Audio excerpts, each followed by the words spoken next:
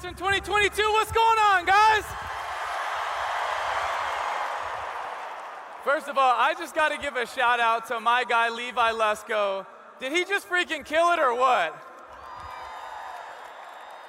I mean, I know he's from Montana, but do you really have to wear a Yellowstone jacket out here, Levi? No, it was, when I got up this morning, I was so excited for Passion. So I had to go downstairs in the hotel that all of us are staying at and try to go get a workout to work out some of the energy. And I see Christine Kane in there on the elliptical, just crushing it for over an hour. I see Mrs. Platt on the treadmill just sprinting. And then Levi comes in and he has his tennis rackets and he's like, I just got done playing tennis. And I was like, oh, awesome. Are you going to get a workout? And he was like, no, I'm going to the sauna. I was like, dude, John Dutton would be so embarrassed right now, okay? Like, Levi, you can't not lift when you wear that jacket, okay, man? Levi, I love you anyways. And by the way, Levi's the best gift giver you have ever met. He is incredible. But who I really want to thank right now is I want to thank Louie and Shelly Giglio.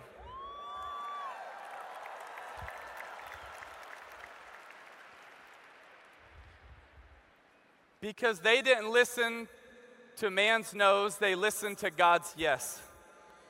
And that is really, really hard to do. When you hear no, no, no, but you know God's saying yes, yes, yes, to do it anyways. And Louie, I'm so grateful that you're a mentor, you're a pastor to me, but you're also someone that I know is always listening to what God is saying more than what man is saying. And that's why I'm so excited to be here tonight, because I know God's going to do something special in the next couple of days. Louie, we're so grateful for you and the impact that this is going to have on so many places around the world. And I'm also so grateful that Passion, this conference isn't about Passion Church. It's about teaching people to have passion for Jesus. This isn't about your perception or Passion's perception around the world. It's about the purpose that they believe and we believe God has for every single one of you. That's why Louie and Shelly do Passion every year. That's why I'm so excited that we're in this stadium that was built for a game. But the best thing that happens in this stadium isn't a game, it's honoring a name, and that name is Jesus.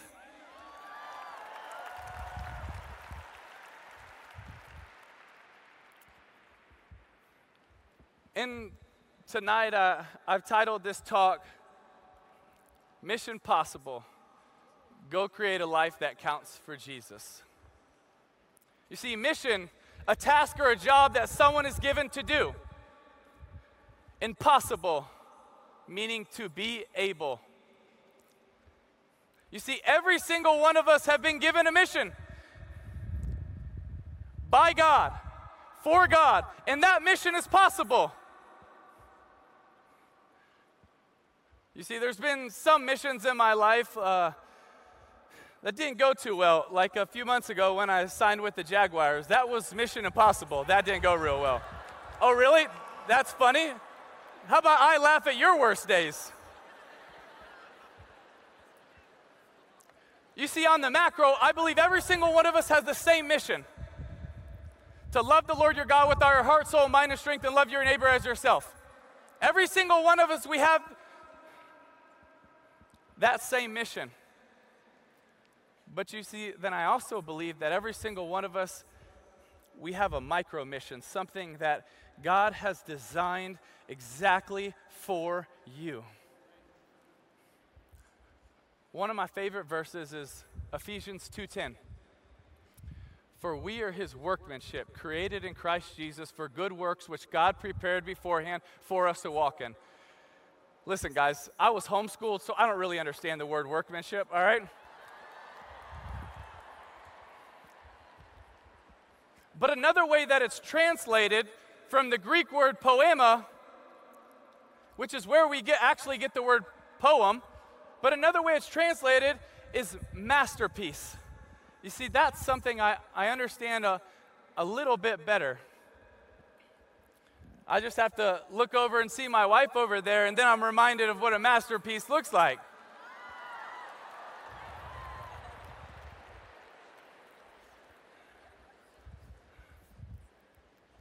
For we are his masterpiece, created in Christ Jesus for good works, which he prepared beforehand for us to walk in.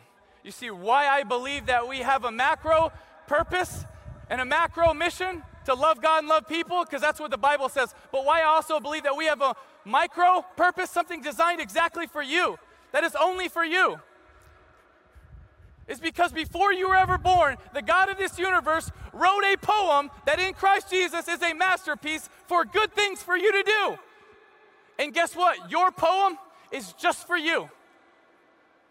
It's only for you. There is something so unique and special that is just for you. In Christ Jesus, you're a masterpiece. And before you were ever born, God wrote a poem about your life for your good works. For your good works. You see, I joke about the mission of playing for the Jaguars. Well, I guess it was a joke, but I really do believe God gives you missions in your life. And one of them that he gave me was when I was 15 years old, and I was in the jungles of the Philippines. And to make a long story short, I met a boy who was born with his feet on backwards. And because he was born that way, his village looked at him as cursed, as insignificant, as a throwaway. And they even believed the more that you touched him, the greater chance of you being cursed. And God opened my eyes and touched my heart. And I believe on that day, God gave me a micro mission to fight for every single boy and girl around the world like him. To fight for every single person that the world has looked past. To fight for every single person that other people say they don't matter. Because to God, everyone matters.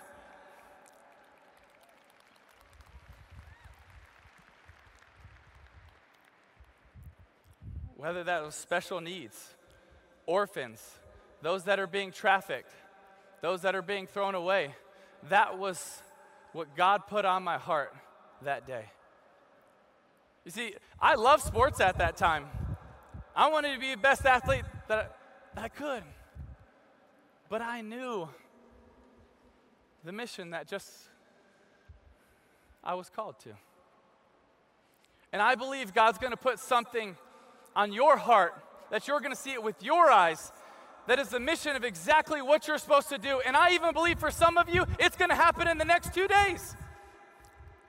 And I don't know, maybe others, it might happen in a year, 2 years, 5 years. But I want you to know that if you say yes when God opens your eyes and he pricks your heart, I believe that mission is possible for you to have a life that counts for Jesus. For you to have impact for Jesus. For you to make impact in other people's lives. If you have your Bible, would you turn to Mark chapter 4, verses 35. There's some people pumped about Mark, I hear you. Seems like a great guy. Verse 35, on that day when evening had come, he said to them, let us go across to the other side. And leaving the crowd, they took with him in the boat just as he was, and other boats were filled with him. What do you mean, just as he was? Well, Jesus had been preaching all day, and so just as he was means he was probably really tired because it was evening, so he was exhausted. Verse 37, and a great windstorm arose, and the waves were breaking into the boat, so that the boat was already filling. You see, something interesting here, guys, is on the Sea of Galilee. I've been fortunate enough to be on the Sea of Galilee, and there are a lot of storms on the Sea of Galilee still to this day. You see, it's 13 miles wide, 7 miles across, 150 feet deep, 700 feet below sea level, and on the northeast side is Mount Hermon, which is 92 feet high. So listen, guys, I'm not a meteorologist, but apparently because the cold air off the top of Mount Hermon and the warm air from the Sea of Galilee, they mix and they create storms. But apparently on this day, it was a great storm. Verse 38, but he was in the stern, talking about Jesus, asleep on the cushion.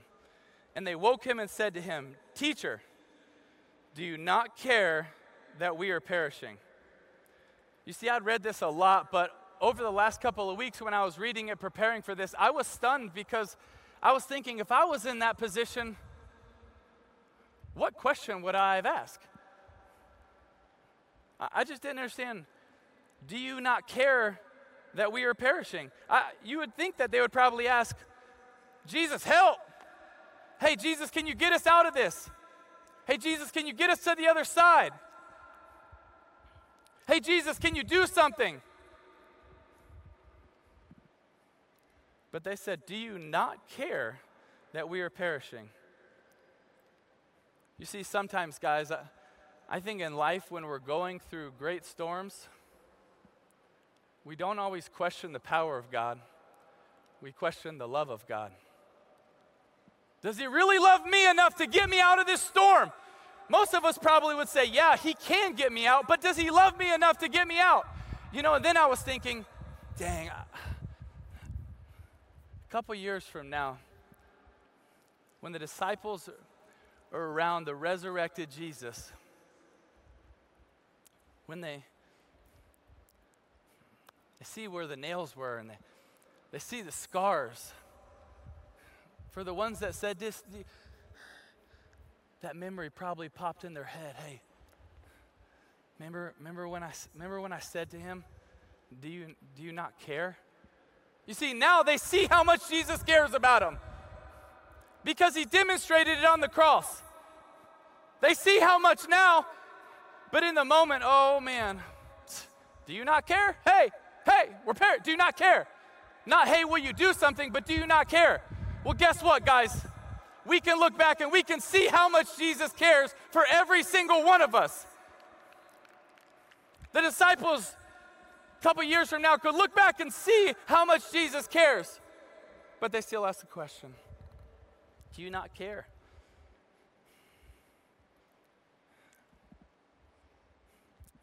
Man, I hope I don't ever doubt how much Jesus cares. Verse 39, and he awoke and rebuked the wind and said to the sea, "Peace, be still." And the wind ceased, and there was a great calm. And he said to them, "Why are you so afraid? Have you still no faith?" And they were filled with great fear. You see, guys, up to this point, a lot of scholars believe that Jesus had already performed 11 major miracles. He had done some awesome miracles: water into wine, casting out demons, healing a man with leprosy, healing a paralytic man. So many cool things.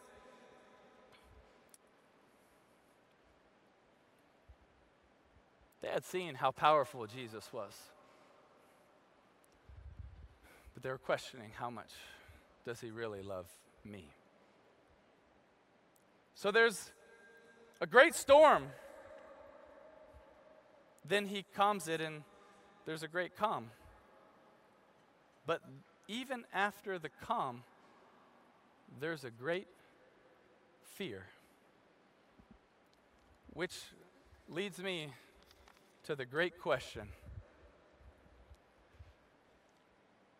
They said to one another, "Who then is this, that even the wind and the sea obey him?" Who is this? Who is this that the wind and the sea obey him? Who is it? You see, religions all over the world have answered that. Some say he's a respected rabbi and teacher, a revered prophet, one of many gods or a great example for mankind, a wise, enlightened man, a mere mortal, moral teacher, a dead man and remains dead. But you see, as Christians, we believe what John said: "Behold the Lamb of God that takes away the sins of the world." You see, he's not just a moral teacher. He's not just a prophet. He definitely ain't dead.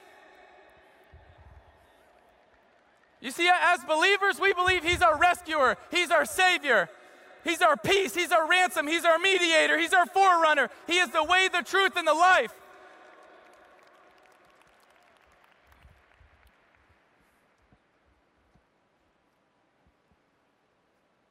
Who is this?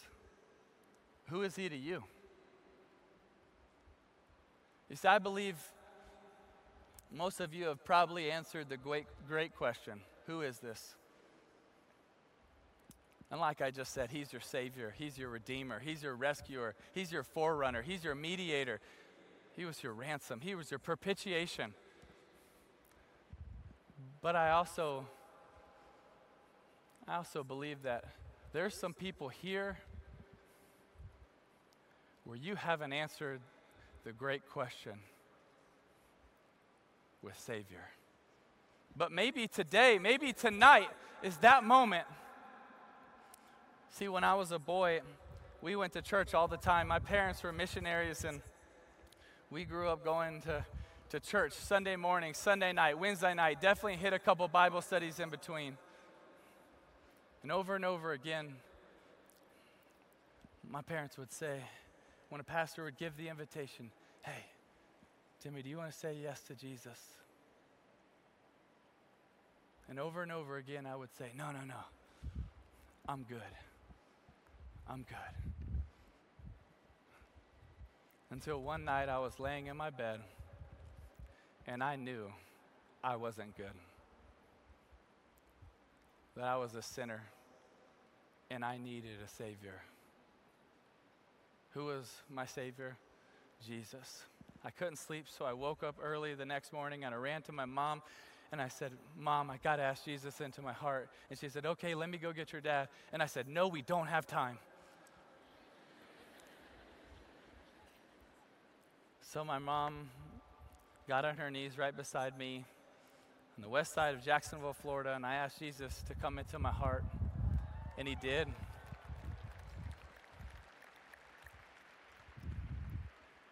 And at that moment, I went from darkness to light.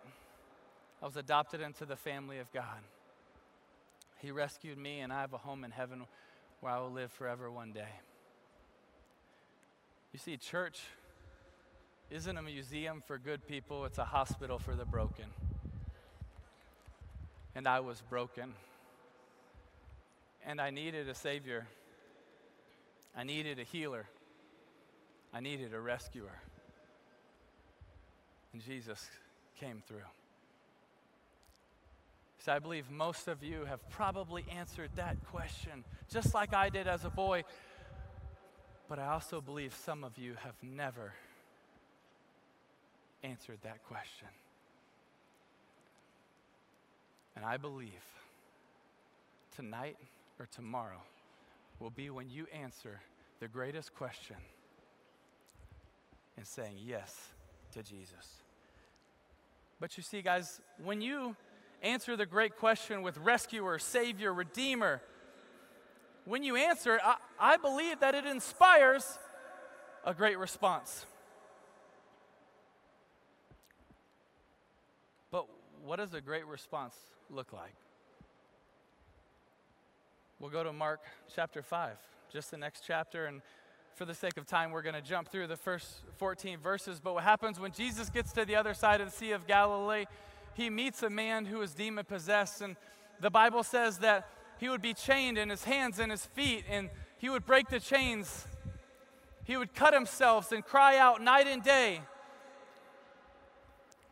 And Jesus meets this man who was demon-possessed, and Jesus cast out the demons into a herd of pigs, and they go running off the cliff, and the first thing I can think is, like, dang, that's a lot of wasted bacon, but it's cool.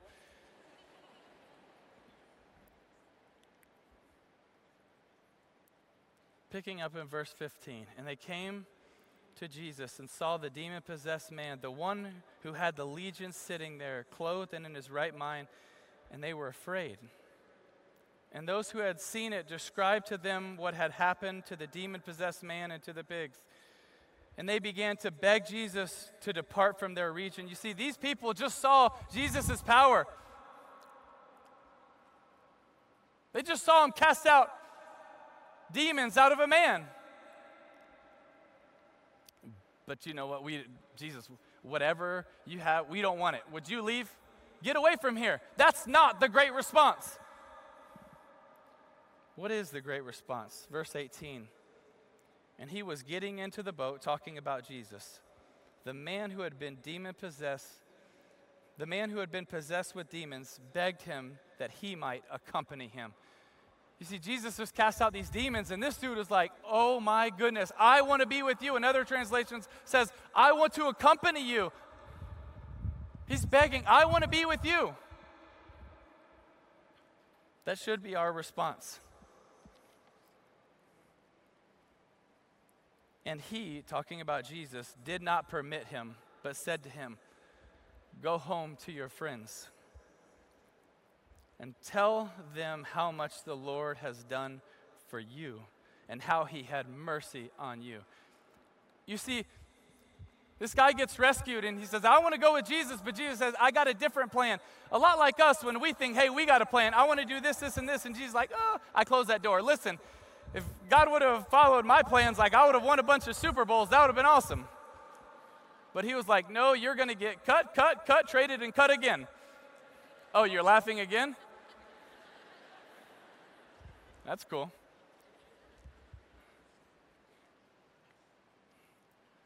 But man, God's plan is so much better than our plan. It's so much better than our plan. Go home to tell your friends. Tell them how much the Lord has done for you. You see, I love that Jesus makes it personal because the gospel is personal. How much he's done for you and how the Lord had mercy on you. Hey guys, have you ever told anyone what Jesus has done for you? Have you ever told anyone that, hey, I was lost and now I'm found? I was broken and now I'm healed. I was in bondage and now I'm in freedom. Have you ever told anybody?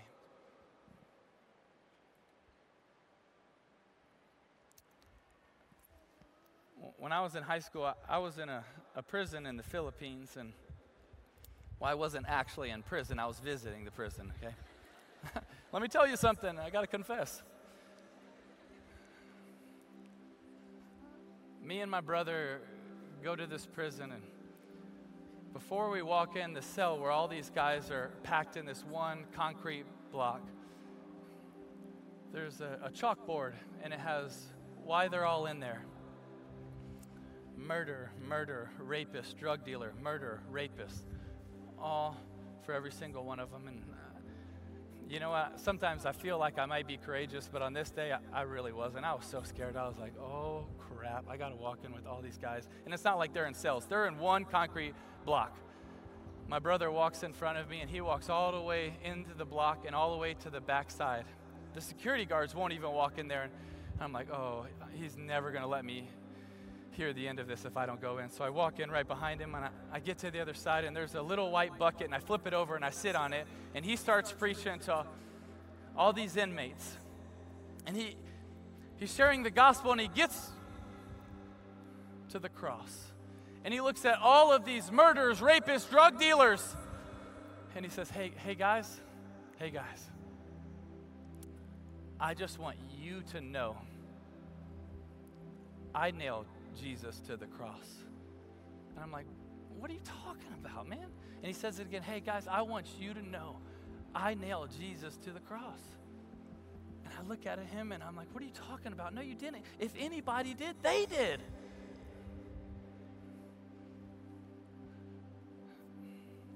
And then I felt Jesus start to prick my heart and say, no, Timmy. You nailed me to the cross.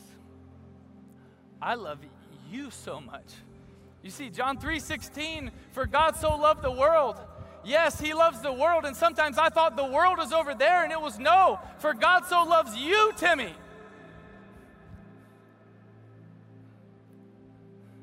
That he sent his only son. You see, guys, I nailed Jesus to the cross. I did that.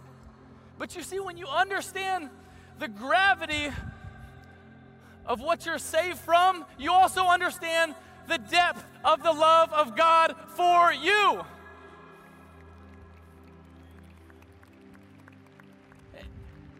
And when this man who had been possessed by demons was freed,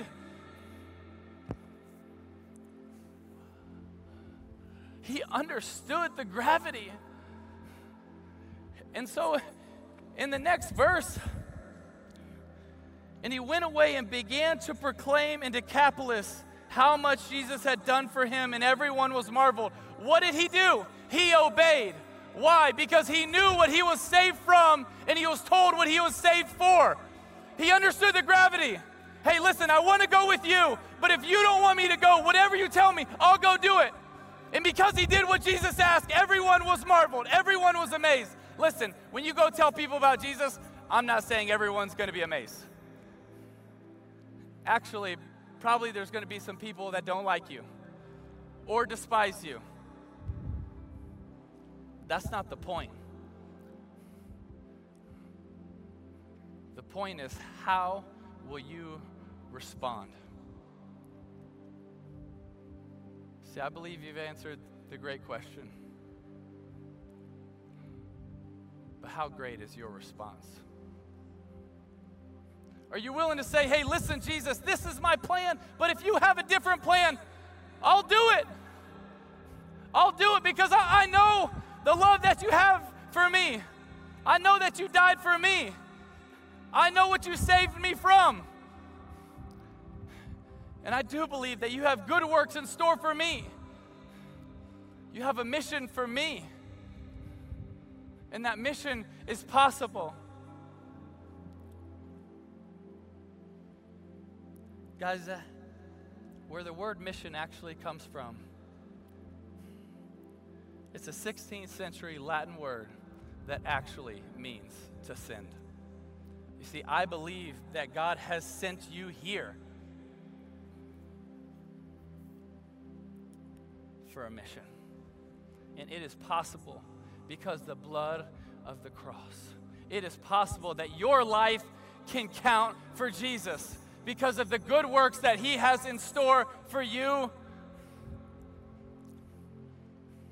And as long as you have breath, you have purpose. As long as you have breath, you have a mission. But how will you respond?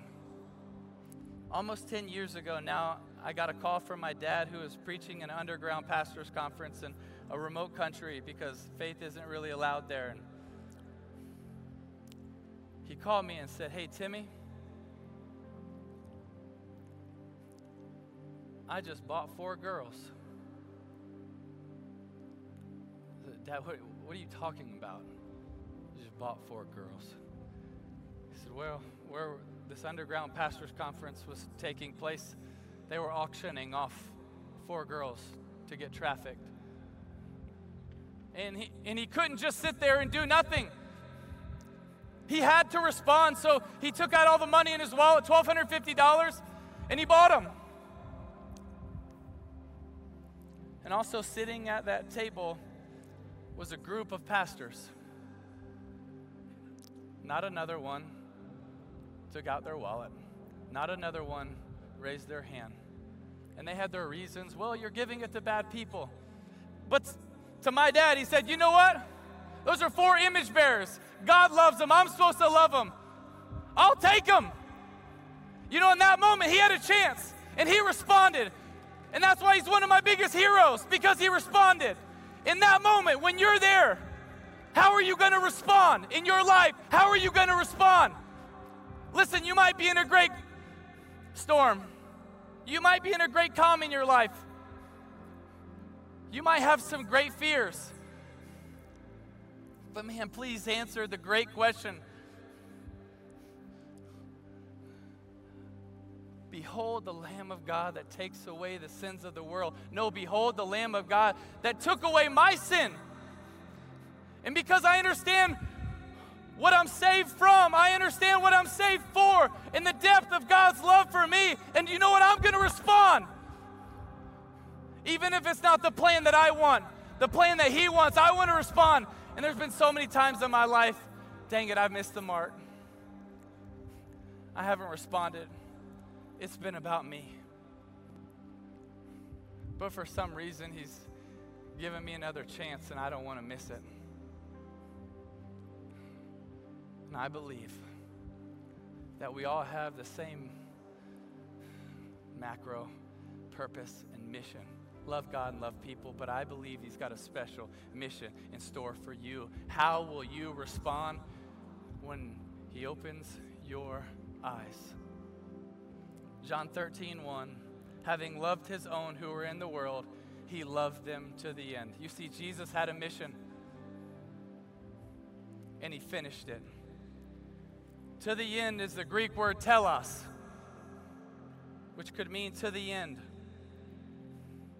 or completion, or mission accomplished. Guys, God has given us a mission. Would you be willing to stay in the fight, to respond to what He's asked you to do, even if you messed up like me over and over again? Would you say yes to the purpose, to the calling, to the mission? Would you respond? Wherever He wants you to go, would you go? Whatever He asks you to do, would you do? Would you respond? And would you stay in the fight till the end? Till mission accomplished, till God calls us home. Passion 2022, you are going to change the world because of how you respond. We love you, and God bless you guys.